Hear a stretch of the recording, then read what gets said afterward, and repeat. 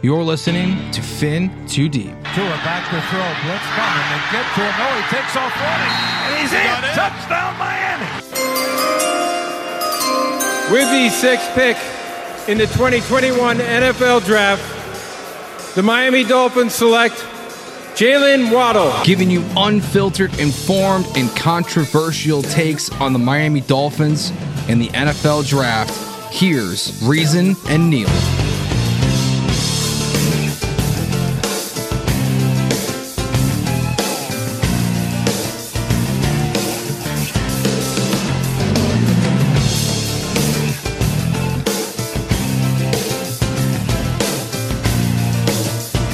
Welcome back as we dive Fin Too Deep. As always, I'm your host, Reason, joined by my other host, Neil Driscoll. You can follow both of us on Twitter. You can find Neil at Neil Driscoll, and you can follow myself on Twitter at _real_reason. Neil, the Dolphins, they won 5, and I'm feeling alive. I don't care if it was over Glennon. I don't care if it was always Gandhi. I don't care if it was over John Lennon. Don't matter to me as long as we come away with the dub. 20-9 victory. I think we can both agree. I actually gave when I did my film breakdown this week, I gave him a B+. He was obviously deadly accurate for the most part, but there were a couple throws he was off on. Now, should those throws have been caught?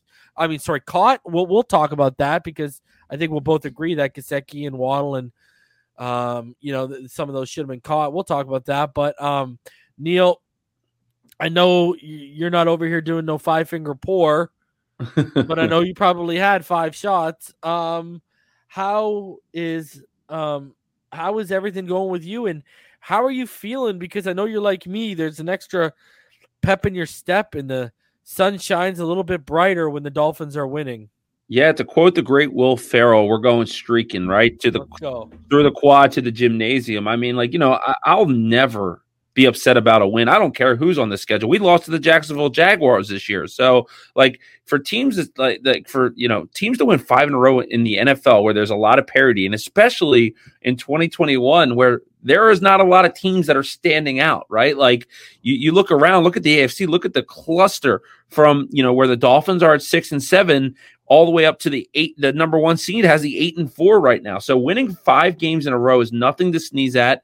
The level of competition, the Giants have actually been playing really well on the defensive side of the ball heading into this week. Yeah, 17 passing defense heading in. Yeah, I mean, middle of the pack pass defense. They have some good players that that play along that defensive front. Dude, Aaron Robertson from UCF put up a fantastic. Now I know he's an Alabama transfer rookie this year. He was really good for them against us. I don't know if you noticed him. Oh yeah, Dolphin fans don't know he was the guy with the dreads that was in a lot of coverage areas. And James Bradbury, he is nothing to sniff at either, right? Yeah, and I'm going to actually go a little bit Xavier back. McKinney was all over the place too, my dad. Sorry. They have some good players. The secondary's good, bro. Even without Adoree Jackson, the secondary's still pretty good. Yeah, let's start with the bad because I think that I want to spend a lot more time on the good. Mm-hmm. And looking at my notes, there was 3 things that really stood out for me. And we can start with Mike Gesicki. I think it was his worst game as a Dolphin. It's not Ravens game, Neil. I don't know what's going on. Him and Jason Sanders need to go see a sports therapist. I don't know. Well, look, there's something interesting going on where Durham Smythe has slowly become the primary tight end, meaning he's on the field as much or more. And I know he's a better block. Yeah, the snap count is like neck and neck. But I honestly am at a point where I don't think it's a slam dunk that the Dolphins are bringing back Mike Gesicki next. Yeah, but do you see what they're able to do? Okay, listen. With this short passing offense, you see what they're able to do with Durham Smythe? What they can't do with Gesicki, they can engage him or have him chip and then disengage and leak out, and all of a sudden he becomes an outlet for Tua. They can't do that with Gesicki because A, he doesn't put in the effort on the initial engagement or the chip, and B, no one's buying what you're selling, that Gesicki's not out there for a pass. Like, that's the problem. Gesicki shows your hand because of his lack of assertiveness as a blocker. Like, that's the reality of it, man. Right. And that's, we know that he's not going to, confuse anyone with like George Kittle as a blocker. Boyle from Baltimore. But at least give me competent, bro, where I can involve you in these packages. But I don't expect a perfectly placed football to hit him in the face mask and not be caused a touchdown, which we saw. And that was tough. And there was more than that. I mean, he looked frustrated. He didn't look like he was in the game. Like his mojo was off. Then he got up and started spiking his ball and doing his little dances. Like, I'm a Mike Gesicki fan. I can't believe he dropped that throw over the middle. I know Tua's that ball placement could have been a little bit better, and it was the right read by Tua. But man, you're not, like we just stated, you're not a good blocker. You're sure as hell not a very good route runner. And you're not going to give me the high point catch now, and then you're not going to give me the end zone catch too, especially in a game where we were death by 1,000 cuts, and you need to take the chunk plays when they approach, when they present themselves, and he doesn't come down. Like, come on, man. I do think this. I think coming down the stretch of the season that he's going to be a key player, and he's going to write. He's got to go from Mike Gesicki to Mike Get Sexy, because it's got to happen. Because I'm going to tell you this right now. I've had this conversation with a couple people, couple football minds I really, really trust. If it doesn't happen in the next, not including the bye, after the bye, obviously. If it doesn't happen in the 3 games following the bye, it's sure as hell going to happen in the final week of the season. Some team is going to take away Jalen Waddle. And Gesicki, you got to get your head in the game, because when that happens, it's going to be on you to step up and show that, hey, you want to take him away? Cool. I can become the guy that gets 10, 11, 12 targets, and I can get 9, 10 catches for 115 yards and a tub or two out of that. It's going to be when he gets taken away, because we can't rely on Fuller and we can't rely on Parker to even be there. It's going to be on Gesicki to step up and show that I can take on that volume, and I can make them regret taking away Jalen and giving me less attention. Yeah.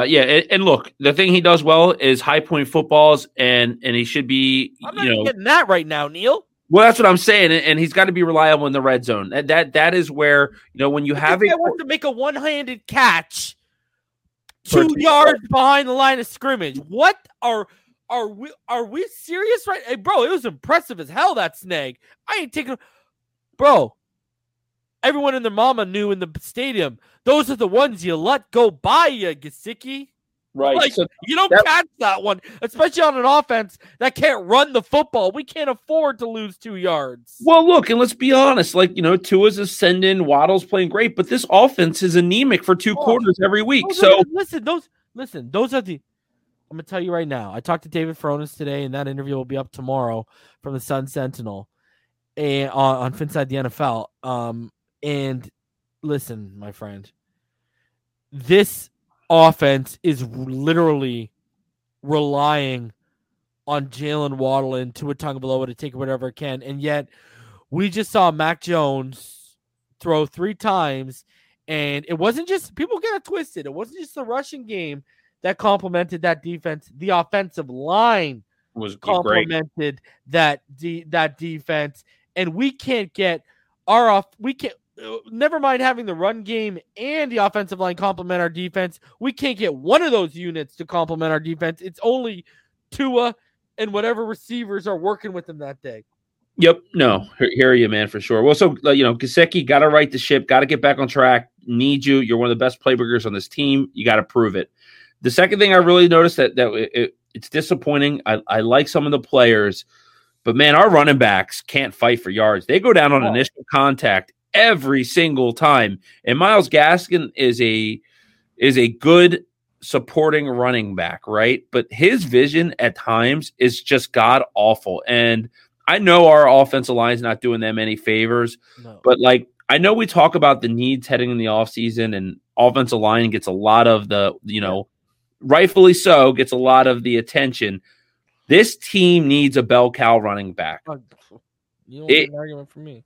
It does, and I'm okay with passing on Javonte Williams for Javon Holland, and I'm okay passing on Najee Harris for Jalen Phillips. Right? I'm not okay on passing on my running back one, Jonathan Taylor from that draft class for Noah inactivity.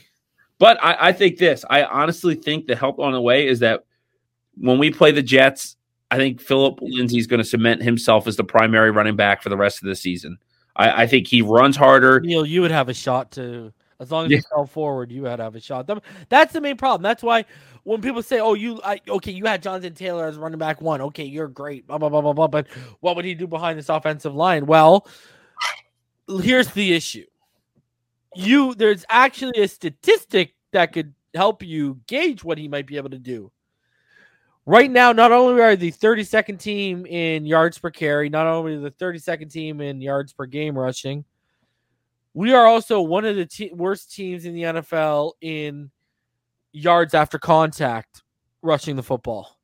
Yeah. And Gaskin and Ahmed, bro, they go down, like the straw house, the big bad wolf blew down. You know what I mean? With the little. No, they do. It was alarming on Sunday. I was just watching like arm tackles, just bring them down, just getting ragged out. The other thing too, remember on that sack Tua took, Gaskin whiffed on the block. Well, and that's why if that was Philip Lindsay. At least we know he's picking it up. Well, and that's why I think that he's going to be the guy. It's not just his running style. Yeah. First of all, I think he's more explosive than. Yeah.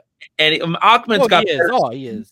Ahmed has better speed, but there's a difference between speed and Ahmed and Gaskin are better receivers than Lindsay. Yeah, and that's true. But Lindsay's I'm telling you, he's gonna break a couple big ones against. Bro, dude, his work ethic and his ability, they don't stand a chance, bro. He's an actual. Here's the problem. Now we've actually brought in because with the holes with this run offense. If they're open, they're only going to be. You got to be quick and hit them. Yep. And you see Ahmed. That's why Ahmed and Gaskin they get most of their yardage outside of the tackles because they're not as decisive runners and visionaries. You know, they don't have the same vision that Philip Lindsay has. Yeah, and so I don't like There's a lot of running backs that I like in the draft. There's not a lot that I like in free agency. The one move that by the way, I looked into him heavy. Zach Charbonnet. He's in my top 5, bro. Zach Charbonnet? Yeah. Yeah, I'm a big fan. I'm fine. Listen, I'm fine. The hill I'm going to die on, get ready for draft season. I'm sorry. I am absolutely in love with Kyren Williams, bro. Oh, I love him too, man. And I think that you could still draft a guy like that. But you know what I think to solve the riddle of the running back, the problem, the first call they should make is to the Jacksonville Jags and say, what do you need from us for James Robinson? I was talking about this in the last offseason. I was posting it on Finside the NFL. That was because I had heard the rumblings early on that Urban Meyer wasn't a fan. And then when they drafted Travis Etienne, that's when I really stepped it up and was like, you need to be calling these guys. And now this has worked out, man. I mean, I'll pay for the Uber and for them to pack his bags, bro. Right. I mean, is it a 3rd round pick we're talking about?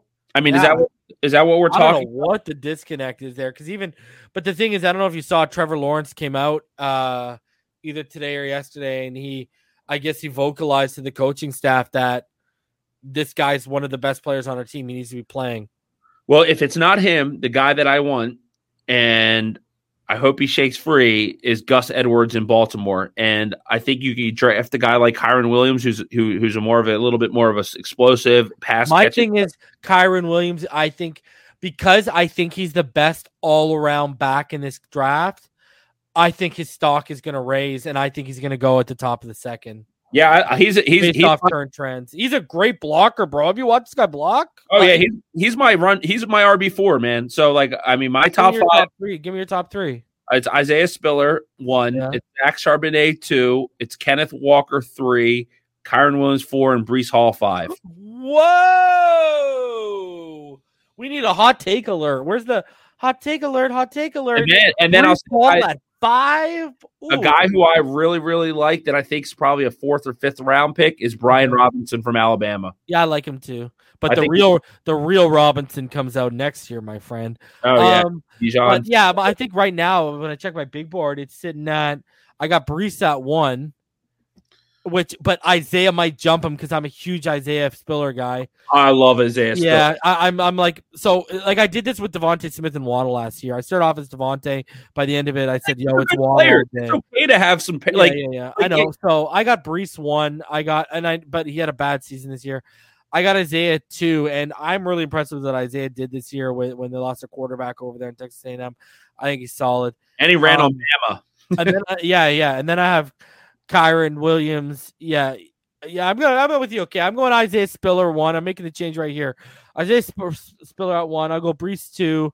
They're really 1A, 1B to me though. Yeah, Spiller's the guy I would love to. And then I got Williams as RB 3. Then I have Kenneth Walker at 4, and then I got your boy after I walked him. So we got the same guys at 5. Yeah, my thing with what knocked me down with Walker, because I actually originally had him at 3, and what knocked him down was, and I was actually watching your boy, and I was even considering knocking him down further. I don't think we would draft him because of his lack of pass blocking ability. Dante Colonelli made that point on my show, and I agree with 110% with him. Yeah, no, and that's all. They're all fair points. Like, and that's why, I'll be honest, I'm at the point of the year where I've not looked at the guys that aren't on my top 10. So I haven't looked at Charles Williams from UNLV closely, or Ronnie Rivers from Fresno State. Like, I'm focusing on the top of my board. I know one guy that I'm going to like a lot when I dig in is Zamir White from Georgia. Yeah, I like him. I'm going to like James Cook too. I think he does a lot of nice things. I don't know what Max Borghi's deal is coming to Washington State. I actually wanted him to come out last year. I'm quietly like he reminds me of like a very poor man's version of Christian McCaffrey. It's hilarious. Right. Yeah. And then, there's a guy. I love Abraham Lucas. That's how I found him. Oh, hell yeah. He's a great player. But Rashad White from Arizona State is a Kenyon Drake. Yeah. So he could be a guy that you get in the middle of the round. He just declared too, right? Yeah, I think he did declare. Yeah. So the running back position is going to be great. Can't wait. Here's my third negative takeaway from the game, and it's a trend, and it's alarming because I know we're going to need this guy down the stretch. It's Jason Sanders. Yeah, what the hell has happened to Jason Sanders? And I don't know if it's okay to regurgitate Crow, but I was very critical on Jason Sanders for a few years. And last year, I took the lap eating crow. Everybody on Twitter was like, "Look, Neil, ha ha ha." No, you should have held out, my friend. Yeah, well, you know what though? He had a brilliant All-Pro season. Yeah. I have no faith in him anymore, and I hope we can get it right because we're connected and invested in him. But imagine us playing New England.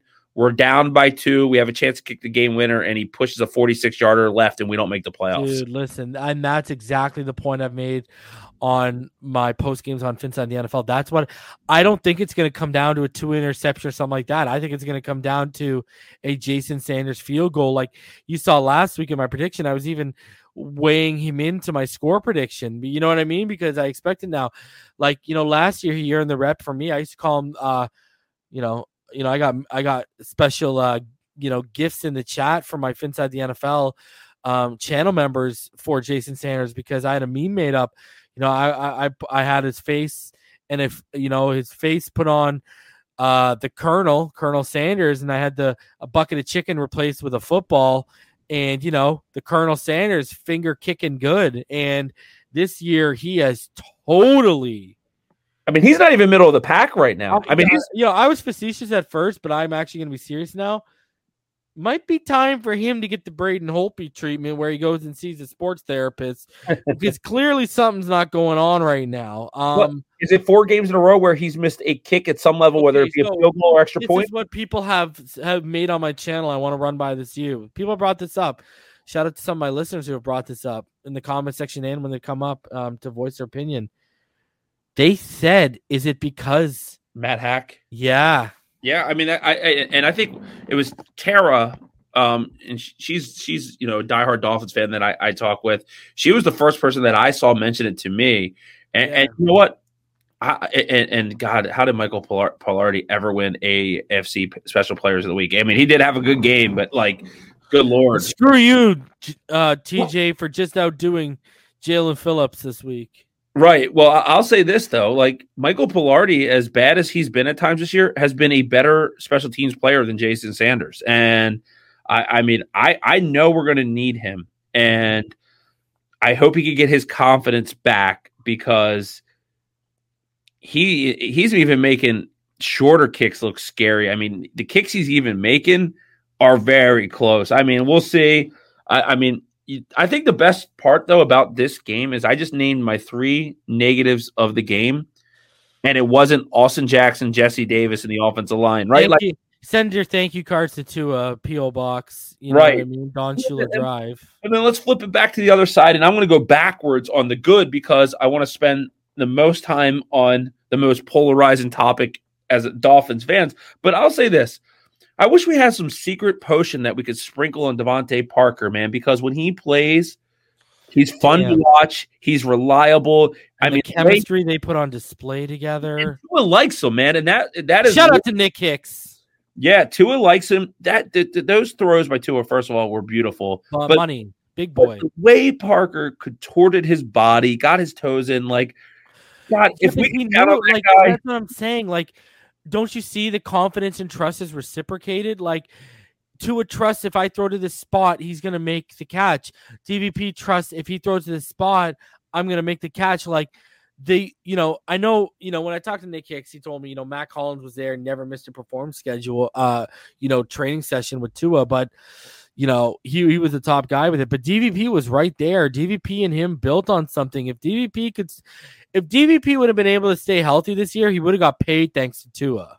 Yeah, but we have him under contract. And we're going to need you for the Patriots game, my friend. Well, he's a Patriots killer. And I love that Stephon Gilmore now. But I'll say this. He's only $9 million against the cap. So you talk about going back and forth with something.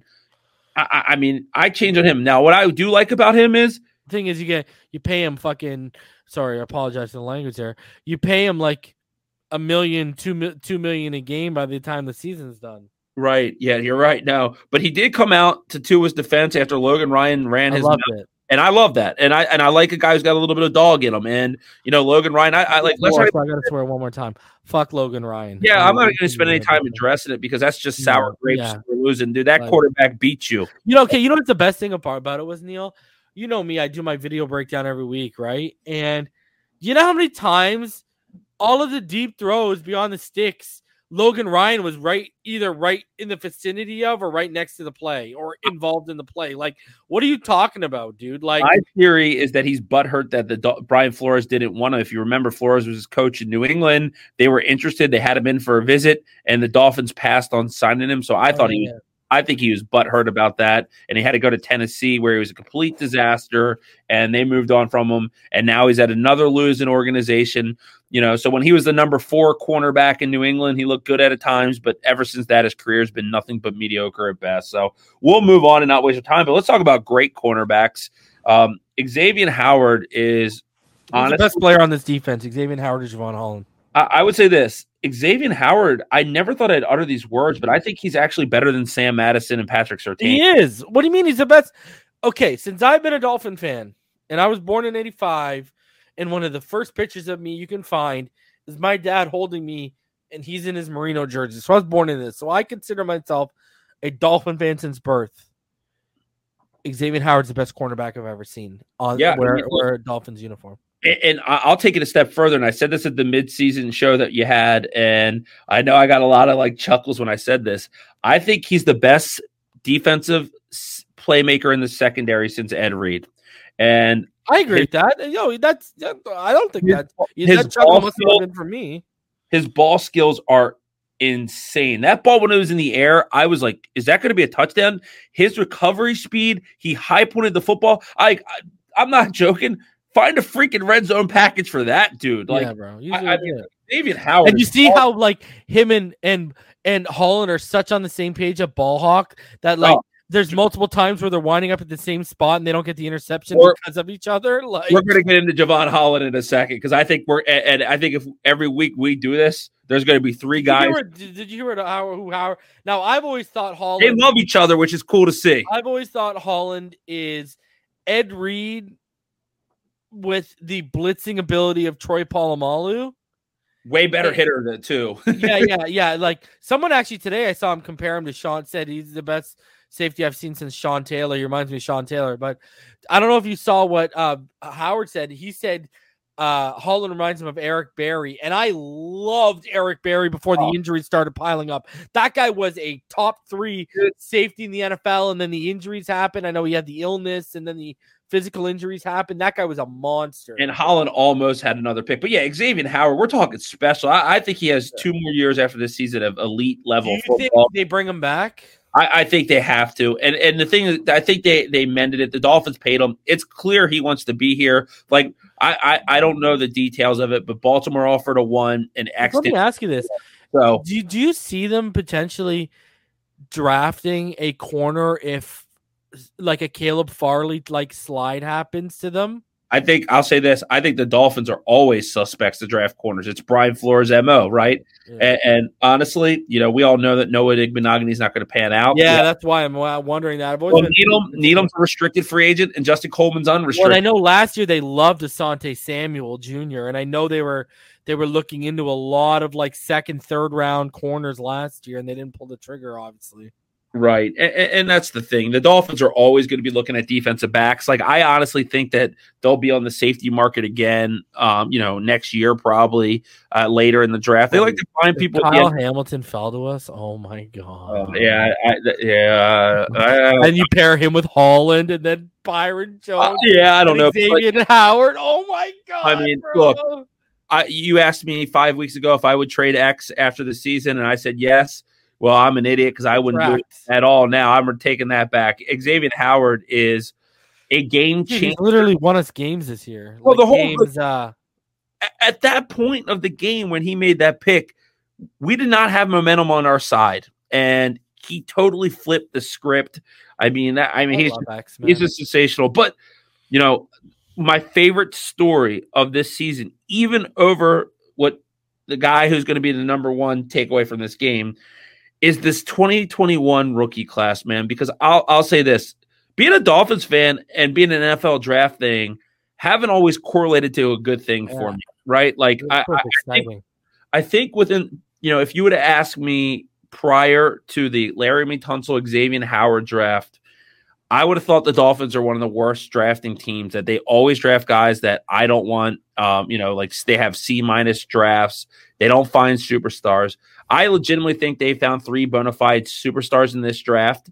And like him or not, and he's definitely struggled. Look, Liam Eichenberg has been a starting offensive tackle as a true rookie, and that means something, right? You're drafting starters, and 3 of them are superstars, because you got to remember, we've had players like Deion Jordan, Charles Harris, that could never even. Eichenberg might be there, bro. Yeah, that have never cracked the starting lineup. So let's start with Jalen Waddle.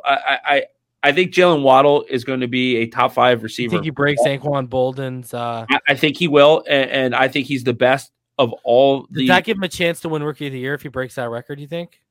No, I honestly think they're going to give it to Mac Jones, man. Even after that 3-pass performance? You know this, man. None of that matters. They got a story they want to tell. It's all fixed. Like you can't tell me that if you watch football this year that TJ Watt doesn't deserve MVP.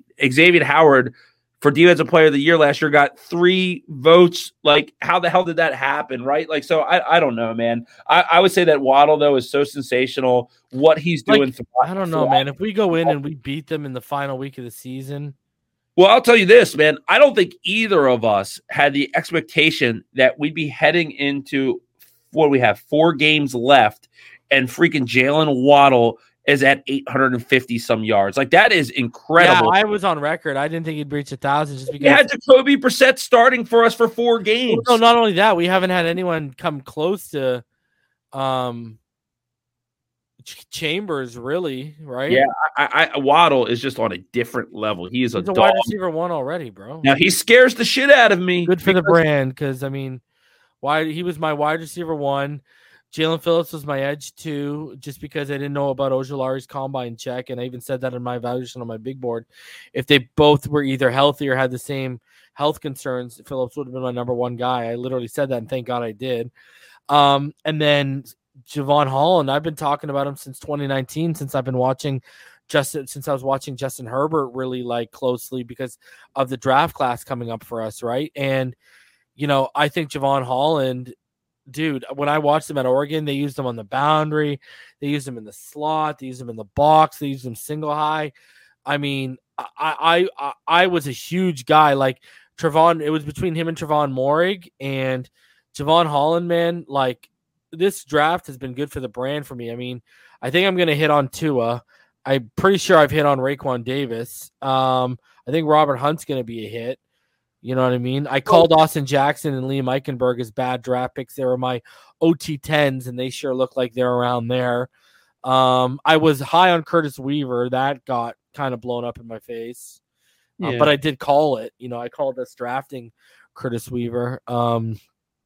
So I think this draft class, I wanted Quinn Miners. It hurt watching Hunter Long get his first reception of the season while Quinn Miners is opening up holes for Javonte Williams to run, we're in the opening credits of the movie, man. Hunter Long, I really do think is going to develop into a good. Yeah, but I think Quinn, we need, and how badly, and you know what the worst part of it is, Neil?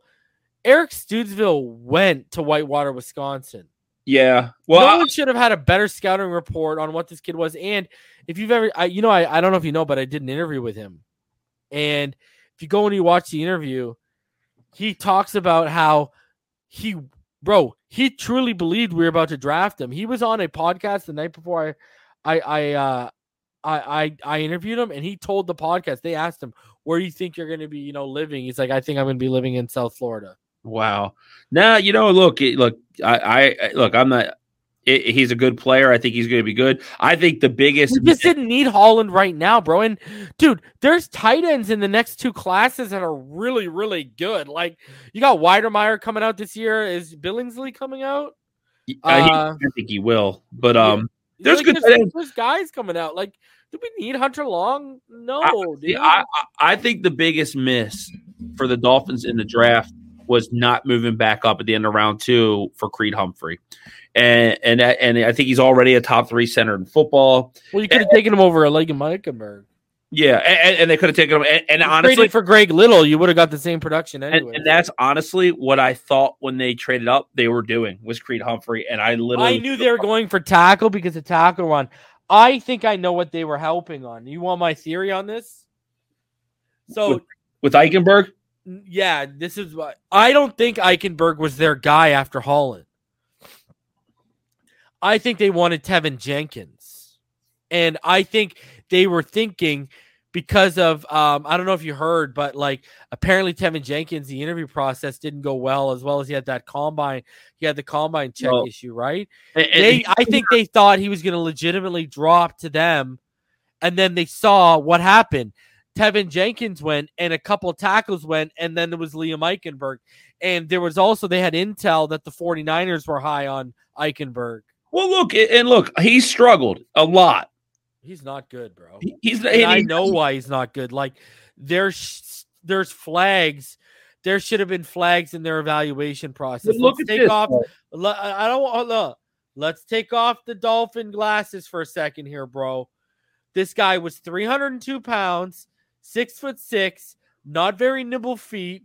He relied on technique. He had T-Rex arms, legitimate T-Rex arms, okay? And this guy wasn't athletic. If you watch the tape, especially when he was trying to go to the second level, he was always caught lunging.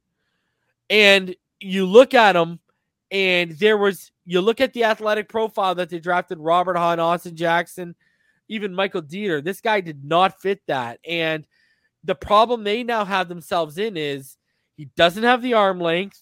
He doesn't have the athleticism to ever be on an island, let alone handle athletic, speedy rushers that can arc around him. He doesn't have that, okay, and he never will, all right? He's purely technique. If he can't square you up, it's over for him, and he doesn't have the arms to hold you off until he can square you up, right? So you look at that.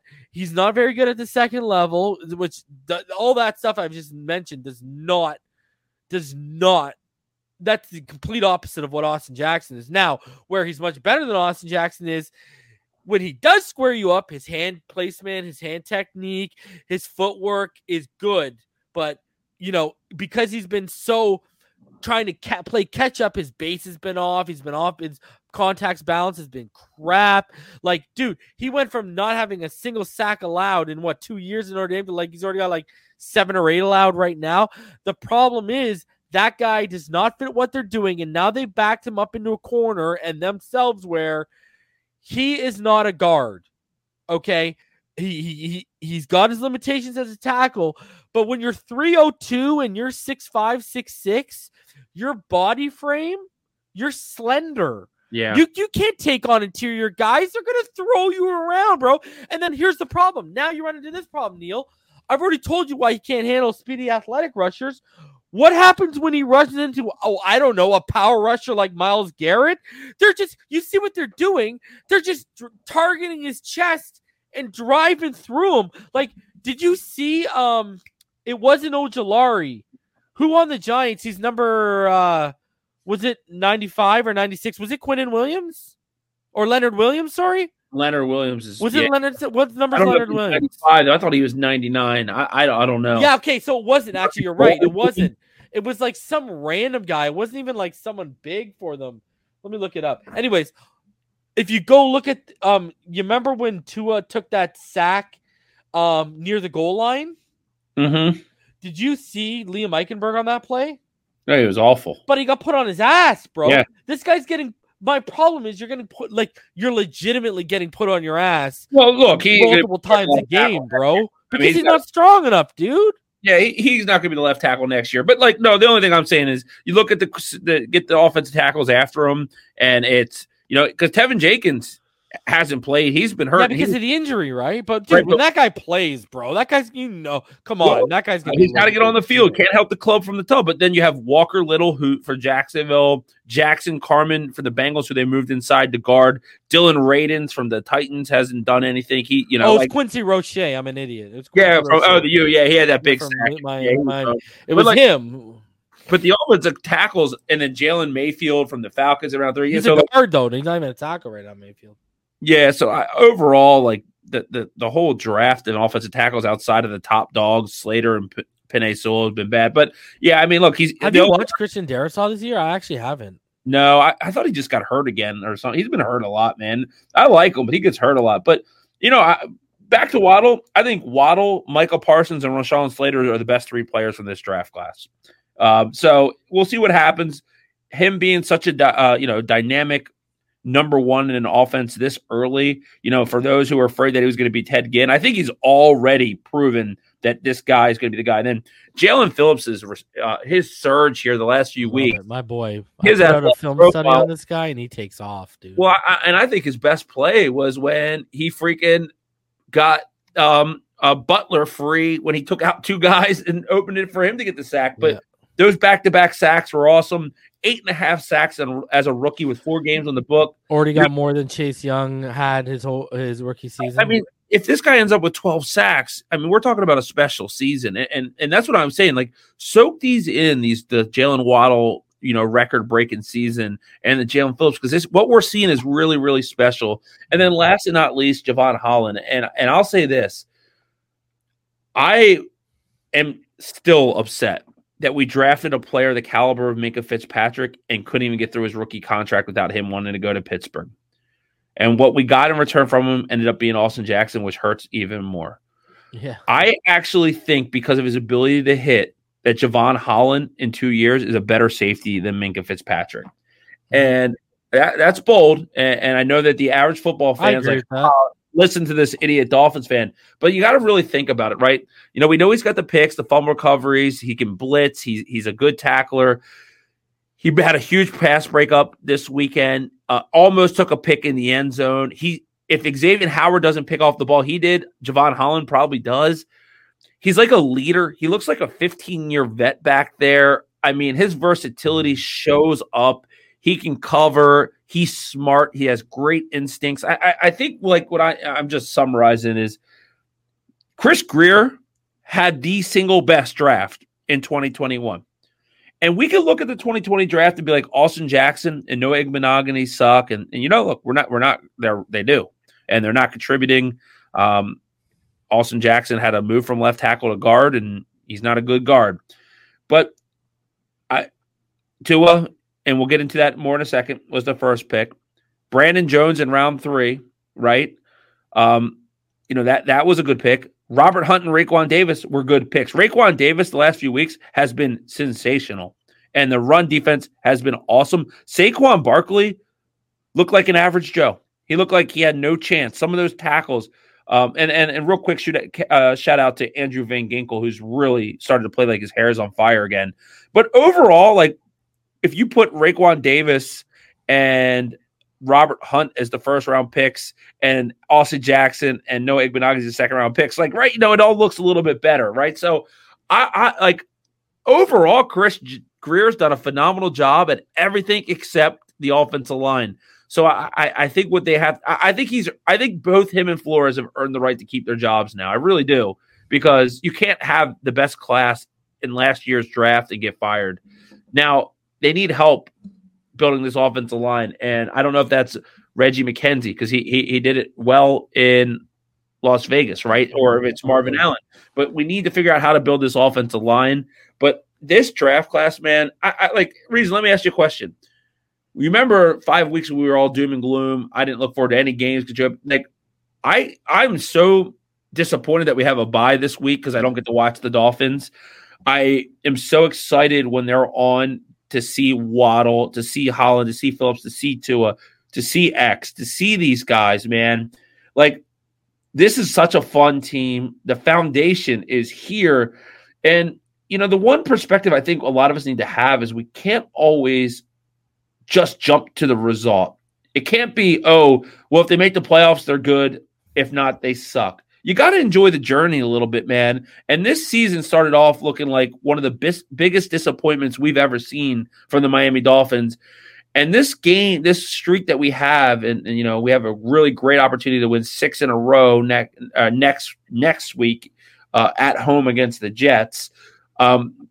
It's special, man. And you got to soak it and enjoy it. Like, that's why, for the life of me, I don't understand how you win a game against the Giants when you're favored by 8 and you win by 11. So you did even better than Las Vegas expected you.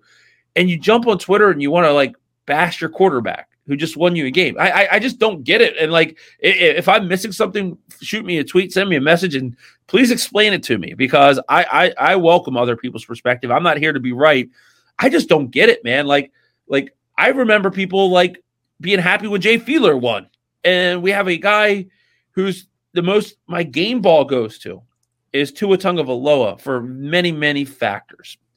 First of all, the offensive line allows the most pressures in the NFL, yet Tua is not number 1 for sacks. He's doing an amazing job of getting the ball out, eluding pressure. He has no running game. We have no running game. We have an RPO offense, but we have a PO offense because we don't have a running game. Yeah, we can't run the ball. We have average Joes at running back. We have a horrific offensive line, yet the Dolphins have won 5 games. And let's not talk about one of the elephants in the room, is that the wide receiver room outside of Jalen Waddle has been extremely disappointing. We're not even going to mention Will Fuller. He ain't coming back this year. He don't want to be here. And you know what? At this point, I don't even want him on the damn field. Let's roll with Parker. Let's roll with Mac Hollins. Let's roll with the guys that have put the sweat equity to be a part of this team. Take your $10 million and move on. We'll find a replacement for you. I'm good. Good riddance. You don't want to be here? We don't want you then. Get out of here, man. It's such bogus mentality, man, and you don't want that selfish shit on your team. But what Tua is doing, right? We nitpick ball placement on every throw. His superpower is his accuracy. I don't know if there's a more accurate passer in the NFL right now than Tua Tagovailoa. He overcomes adversity. What he had to go through this year, it crippled Josh Rosen, and it wasn't even close to as bad. You cannot take that away from him, how mentally tough this kid is, how battle-tested he is, how he's bounced back from injuries. He's clutch. He is as clutch as it gets. Mind you, the first game he ever played in college football, he won the national championship, right? You can't get clutch. So if the ingredients for me are accuracy, adversity, and his clutchness, those are the traits I want in my quarterbacks.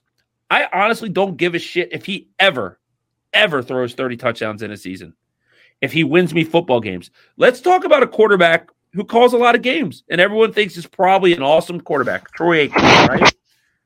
You know, Troy Aikman only threw 165 touchdowns in his entire career, right? But he won 3 Super Bowl rings. If I have that type of career from Tua Tagovailoa, like, that's the best player in franchise history if you get me 3 rings, man. Like, I don't know what you want from him because he's making chicken salad out of chicken ass. We tell you every week how bad the line is and everything like this. But what I get excited about most is that not only do I think he's the franchise quarterback at this point, if they do what they should do in the offseason, and it's 2 very simple things on offense, build a wall, find a bell cow running back. If they do that, Tua Tagovailoa is a top 10 quarterback in football. Call me crazy, send me receipts, tell me I'm an idiot. I truly believe that the plays downfield will develop, that he is thriving in an environment that a lot of quarterbacks could not.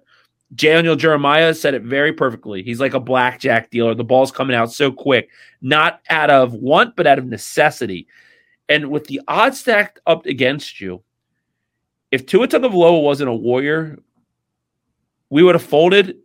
We'd be 3-10 and talking about who we're going to draft or why the 49ers have the better draft pick and how we're stuck taking someone in the 20s because we made a trade, right? Like, Tua is delivering. Everyone looks at the stats. He had 244 yards and 2 touchdowns, right?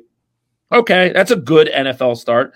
Well, let's not talk about, as much as I give him praise, I think Jalen Waddle dropped a pass that probably would have been like a 50-yard touchdown. That slant over the middle. Mm-hmm. Like, if not a touchdown, it's 25, 30 yards. Gesicki dropped a 15-yarder right in the middle, and then another 15-yarder that would have been a touchdown. Tua had the 300-yard, 3-touchdown game.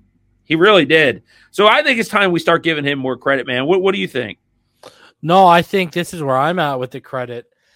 I think when I put things into perspective, before Matt Collins came here, he was a guy who couldn't stay healthy, and he was a definition of Mr. Irrelevant. When Jacoby Brissett was running the offense, Jalen Waddle was on pace to be only the 3rd rookie ever to have over 100 catches, yet less than 1,000 yards, joining Keenan Allen and the way we were using him, ironically enough, Jarvis Landry. You look at the offensive line, look at the pressure numbers before Tua came back. You look at it, Tua is legitimately, he's elevating a guy no one really talked about to now. For us Dolphin fans that watch the team day in and day out, he's a household name, Matt Collins.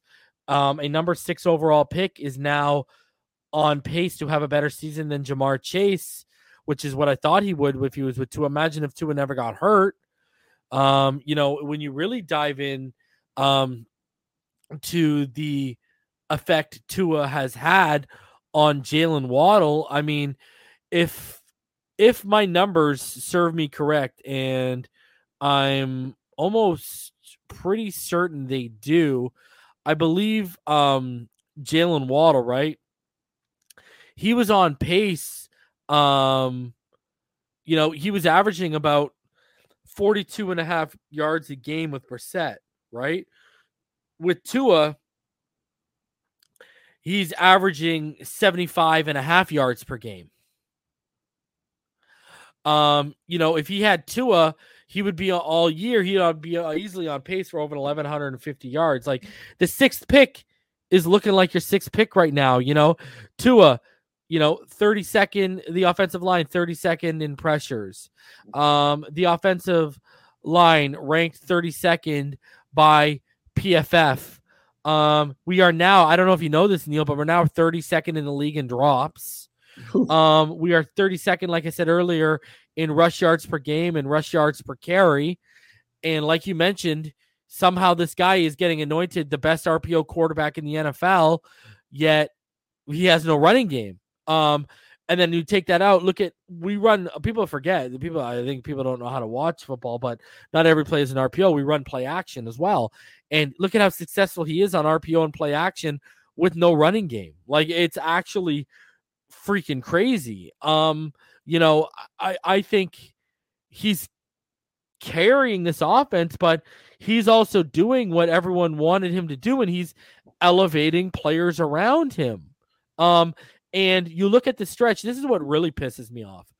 I'm hearing people, oh, well, you remember, right, when we lost to Atlanta and Jacksonville, wins and losses, losses at least were a quarterback stat, right? Now that we've won 5 straight, they're no longer a quarterback stat. They don't have the narrative. Yeah. Even though he left the field against Atlanta, and for the second week in a row, the defense gave up the game-winning touchdown before we could get to overtime, just saying.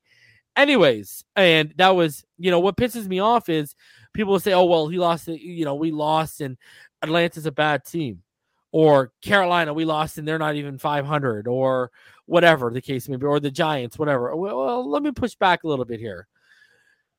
We lost. Those guys are bad teams because of their offenses. They are not bad teams because of their defenses, all right? And I'm going to say this. With Giants, 17th passing defense. Adoree Jackson, when he's healthy, James Bradbury. We saw what Aaron Robinson was doing, Xavier McKinney. They have good pieces in their secondary. Okay, Azeez Ojulari, I think he has 6.5 sacks on the season right now. He's doing very well. Okay, Leonard Williams, they got some guys. They're not a lot, but and they play very good, disciplined football under the current coaching regime because they come from our staff, our tree, right? Okay, you look at the Panthers.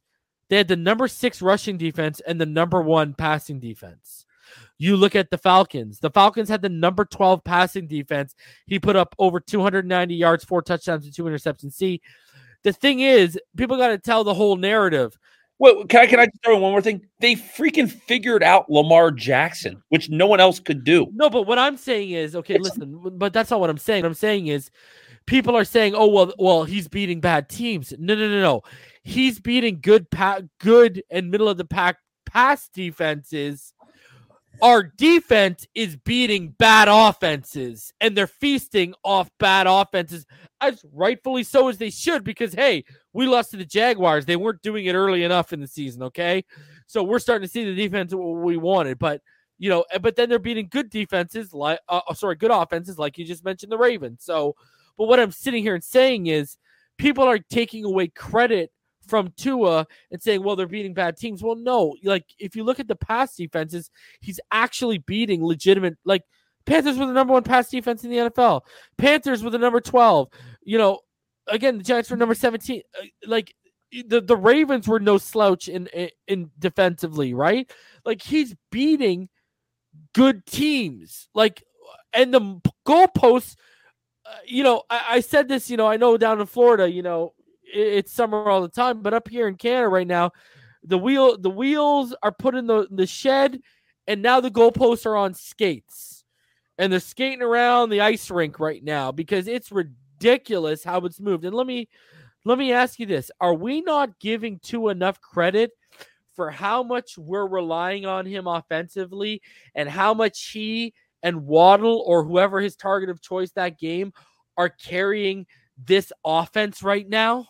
Yeah, we talked about this when this team was 1-7, and we knew Tua was coming back, and we all said that he had the chance to write the story, right? Because the Deshaun Watson trade didn't happen, because the Dolphins were trying to write the story for Tua. Trade didn't happen. It's up to Tua to write this story. The trade deadline goes away, and we see a more confident Tua Tagovailoa, a cerebral Tua Tagovailoa. The chemistry assassin, bro. Yeah, the chemistry with Waddle is there. Devontae Parker's coming back. He's getting better every week. He's gotten rid of the stupid turnover that makes you scratch your head like, is this the guy? Yeah. He's a true leader. His team gravitates around him. Any one of those rumors that I heard about people not liking Tua on the Dolphins, like, I don't know where they came from, but like, I think this team loves him from what I see. You know what was going on? I told you what was going on. What was happening was the divide was starting because it was 1-7. The Rats were starting to get off the ship, and the coaches and the players, there was divides going on. Yep. And look, winning solves a lot of those riddles.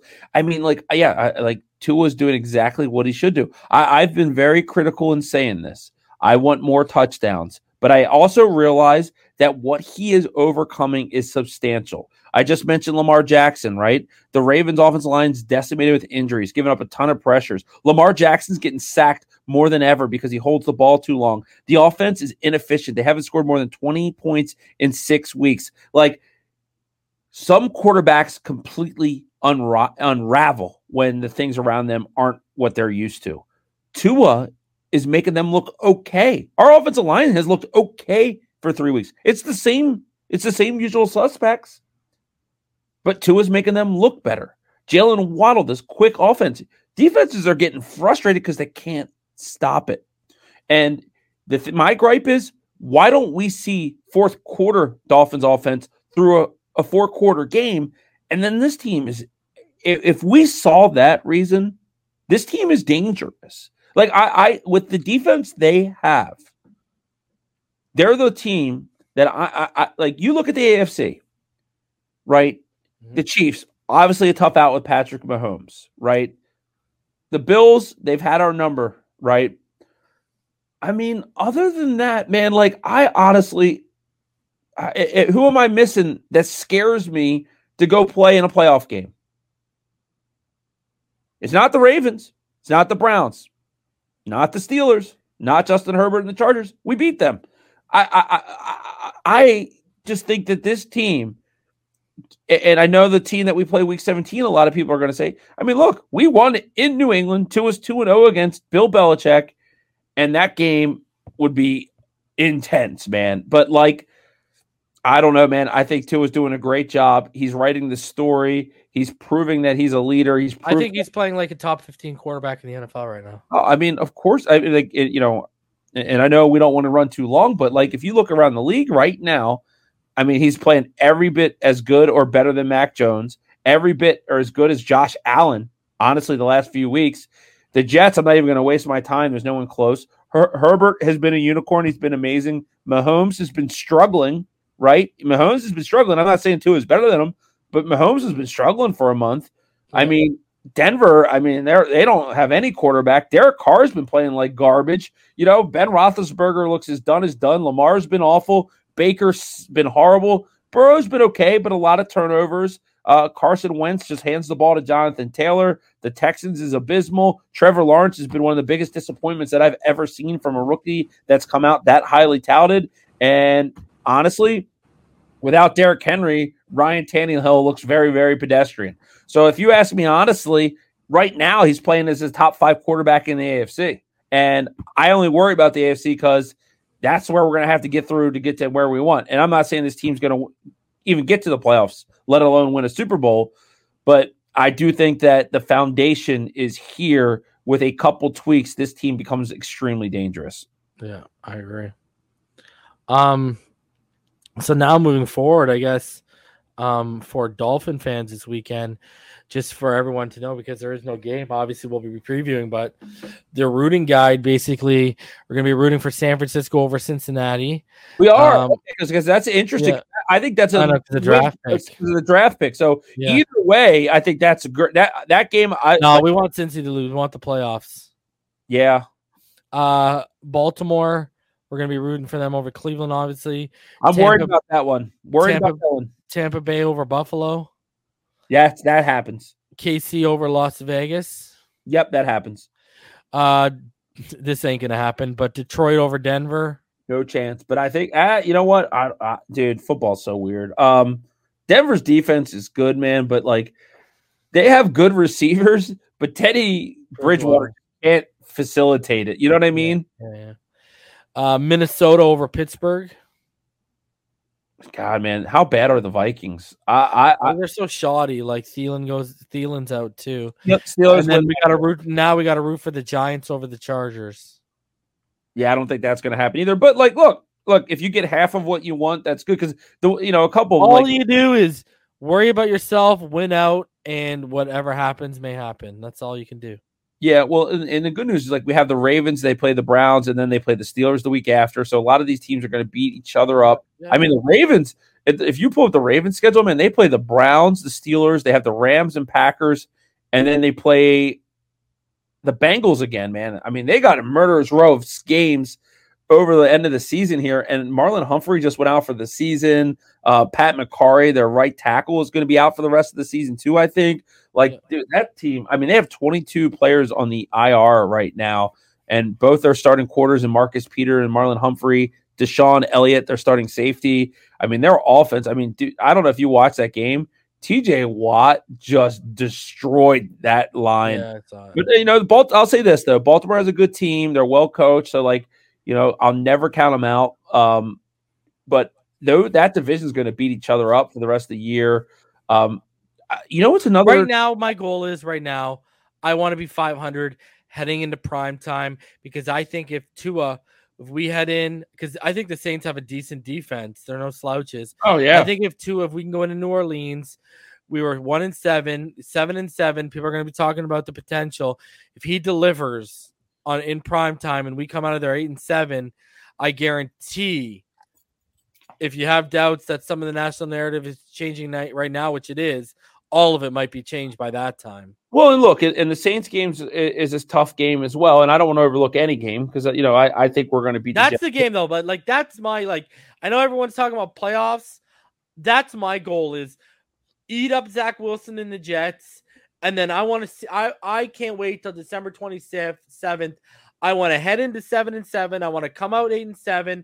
I want to hear what the national media says, and I want to see how the goalposts are going to move on all these different social media platforms from all the haters. I mean, that's my expectations right there. I think are more realistic than the playoffs right now. Yeah, and honestly, man, I'm not even thinking about the playoffs right now. I'm obviously monitoring it, but that. Look, Sean Payton's a great coach. It's at New Orleans. Stadium will be rocking. If they don't lose another game in between now and then, or 2 games between then. I mean, Alvin Kamara will be back, and he's a great running back. But honestly, I don't. Their quarterback situation does not scare me at all. I just think that, and I think the Dolphins are risers. And what I mean by that is, I think they're a team that once they get hungry, man, and they're on the prime time, what we've lacked for years, man. And I said it earlier in this podcast, is what I call the dog in them. We have that, man. Christian Wilkins, Javon Holland, Xavier Howard, Jalen Phillips, Jalen Waddle. They have the swagger, man. We haven't had players with swagger in a long time, let alone freaking half a dozen or more of them, right? This team, what I see from a chemistry standpoint is the most impressive thing. And we talk about Brian Flores potentially losing the locker room. Honestly, man, the 1-7 start did the complete opposite. It brought this team together. That is awesome. That's what you want from your team. Teams, and you know where it starts, man? It starts with your quarterback, right? The guy who's sitting there in the national media taking the brunt of your team, looking for a new quarterback. You talk about adversity, right? I'm telling you, man, there's a chemistry there. That's what gets me excited most about this team. Then also that they're going to probably have $120 million in cap space and a treasure trove of draft picks over the next 2 years. And they have a franchise quarterback, so they don't have to give it all up for Deshaun Watson. Man, things are really, really good right now. Win, lose, honestly, what they've already done to me is impressive. I mean, they're winning a couple more games. If they run this table, make the playoffs, I mean, man, we haven't had a lot of good seasons in the post-Dan Marino year. I mean, you're talking about the best season maybe in 20 years from this team if they run the table. Yeah. I think we've only won, I think our longest winning streaks in the 2000s is we've won 6 games in a row twice. Well, you know what I'm going to say, though, is the thing is it all sounds good in this perfect world. And if this team falls 1 game short of the playoffs, I'm not going to be jumping off the bridge because, I think the loss against Jacksonville is going to come. It always seems like there's that one loss that comes back and stings you. Like last year, I think it was Denver for us, right? Yeah. That just keeps you out of the playoffs. So I have to think losing to literally who I think is probably the 2nd worst team in football or the 3rd worst team in football, Houston Jets and them, will rear its head to hurt you down the road. Now, if they can overcome that and win, winning the game against Baltimore, a game they shouldn't probably have won if you looked at the schedule, right? Now, on playing the field told a whole different story. But it's going to be really, really interesting to see how it plays out. But I think enjoy it. Enjoy the winning. 5-game win streaks don't happen all the time. And, win, lose, draw, playoffs or no playoffs. I mean, the future for this team is really, really bright. We took a 7-week speed bump, and we had to put some new tires on the car, but we're back on track, man. And there's a lot to build on. Another good draft, some good free agency, fix this line. I mean, this team could come out, and honestly, it wouldn't surprise me if they're one of the 3 best teams in the AFC next year. Yeah. It's going to be really interesting to see how it all plays out, man.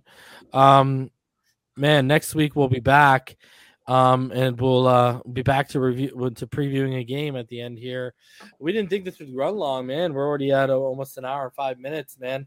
Right. Appreciate all our listeners who have been enjoying the podcast. Neil, a pleasure as always, my friend. Yeah, absolutely, man. Enjoy the weekend off, a little less stress. It's probably going to be good on all of our tickers to have a break, to kind of charge batteries. I actually, I hate not watching my team play on bye week, but I really do enjoy kind of getting to dig into some other teams. I'll probably have on, a couple of the games, like the Ravens-Browns game sounds like a good one. The Bengals-49ers, I'll be tuned into that because, I'm actually on the opposite end. I think I want the better draft pick because I just have no faith that the Bengals are going to win a bunch of games here at the end. I just think they're going to lose a lot. I think talent wins, and I still think Zach Taylor is a C- coach on his best day. But I'm excited for a little couch time. Maybe not it hurts not knowing, but I think it's really exciting knowing that our players are need this, and we're actually going to come out of this almost in full force outside of Will Fuller, and that's good to see. We're going to be healthy. The players get a little bit of downtime, and they're going to get right back at it. Very winnable game. Rookie quarterback who likes to turn the ball over a lot.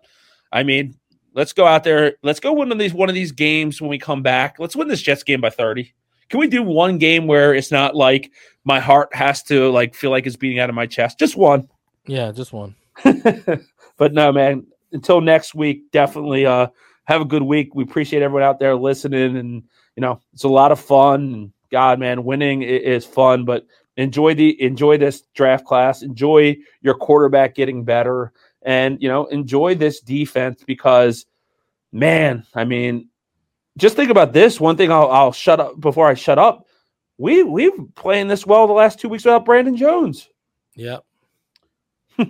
Yep. And Eric Rowe, because Eric Rowe's been playing a little bit better than he was earlier on in the season. His snap count has gone up because of that. But, man, always a pleasure, bro.